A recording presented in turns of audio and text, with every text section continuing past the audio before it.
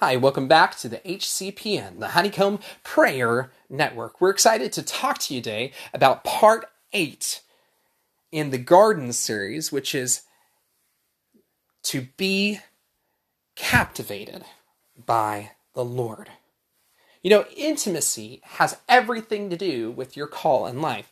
Whether you're going to be a mom at home, whether you're going to be a doctor, whether you're going to be the next superhero that flies around with the letter S on your shirt. Whatever the case may be, whatever you do has to be first from the place of intimacy and the place of knowing that you are loved. Therefore, you develop and you grow and you consecrate and you do whatever it is that you do in life out of the place of thriving in the love of the Lord.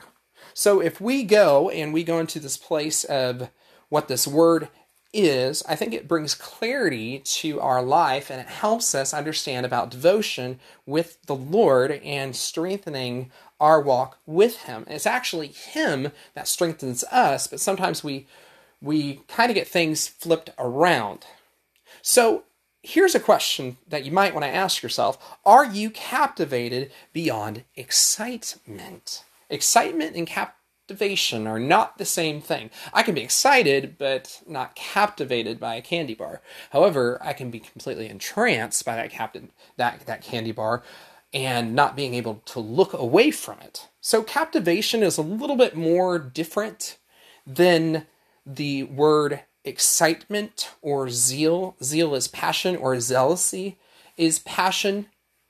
Those mean different things. Is the Lord the lover of our soul? Is He the song of your song?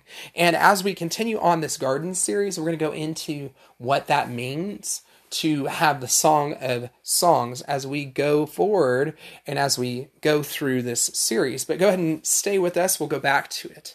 So a phrase that I've come up with is the daydream of my daydreams. Is the Lord the daydream of your daydreams?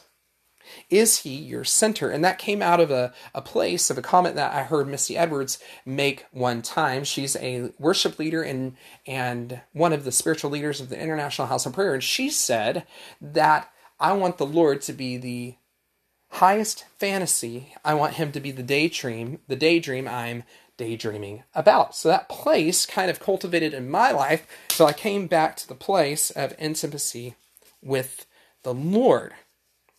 So, is He your center? You have to really ask yourself this. You may think that the Lord is your center. You may like, oh, I love God. Because of Him, that's everything I do. But is it really?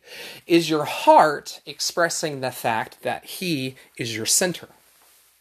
We can find ourselves slipping away from this as we get drawn into different things. The idea of the word captivate, which is the Strong's 163, akmalotizio, I hope I said that right for your Greek scholars out there, is the idea of being captive, led captive, making a prisoner or taking captive, to be led away captive, to subjugate and bring under control. That's the effect of what it means when someone captivates a person or a thing or object, etc. Those are the effects that it has.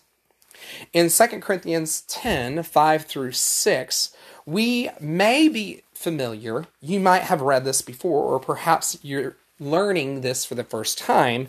The weapons of our warfare are not carnal, but mighty through Hashem, to the pulling down of strongholds, casting down imagination and every high thing that exalts itself against the glory of God. Now, the end of that passage says this, and this is the passage that a lot of preachers and teachers don't hit on, and it's this: when your obedience is fulfilled, and the context is in love. So when we are in love madly, we will be obedient, and then the warfare will be successful. The warfare in love, when you are captivated by the love of the Lord, then your spiritual warfare is successful. It's not successful in your life unless you're completely infatuated, focused on the Lord, not your situation. That's why a lot of issues come in intercession and in ministry is you're not captivated by the Lord's presence, you're captivated by the thing going on. So let's go on and read what Song of Solomon says in 6:5.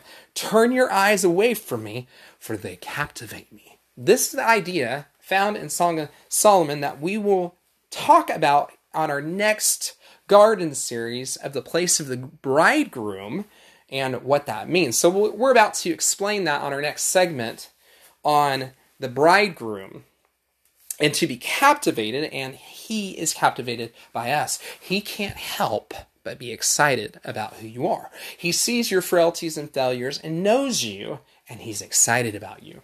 He can see your weak love, quoting Mike Bickle. He has a comment about that God sees your weak love. And that comment has transformed my life. So you can go look up Mike Bickle and his research. If you'd like to go see his sermons, you can go to his website and find more information. But that is a little bit about him. So going further into this conversation, Bible Hub defines this to capture as in one's attention or fancy, to subdue, to acquire ascendancy over by reason of some art or attraction, to fascinate, to charm, to have captivity of the hearts under their moral guise and serious bearing, to captivate the heart. So if you really think that you are doing everything for the Lord, are you just doing it because you know to do it? Or are you so excited? Does your heart come alive? Do you have great emotion? Are you moved with emotion because of experience? So let's go a little bit further. In him, there is understanding. We have the place of the garden that we are experiencing, and we're diving into on all of these segments on the garden series. We're explaining what it is to encounter. It's like in Song of Solomon, the angel is knocking at our hearts. And if you're not sure what I'm referring to, you'll be excited. But the idea of captivation, to be captivated in our hearts, is found in Leviticus 12. And it's this idea of birthing, that you become new. There's a connection with the idea of captivating where you become new. That this idea of captivation causes you to change, and therefore you become a new creature. I hope that you've enjoyed this segment on the Garden Series. You can find more of our information if you'd like to contact us on Facebook at the Honeycomb House of Prayer, the HCPN Prayer Network. As always, you can support our ministry by giving on PayPal at Honeycomb HOP at PayPal. We'll put that in the podcast description. We're excited to hear about what the Lord is doing. If you would like to reach out to us, we'd love to know how these podcasts are impacting you. Feel free to follow us. If you have just found us here, we'd love to be of an encouragement and a resource in your walk with Yeshua in the light of who he is. We want to be able to cultivate things in your life that brings you into a deeper place of devotion. I hope that you were encouraged today, and as always, we will see you next time on the HCPN, the Honeycomb Prayer Network. My name is Shanam Moshe, and until next time, shalom, and may the grace of the Lord be with you. Shalom Aleichem.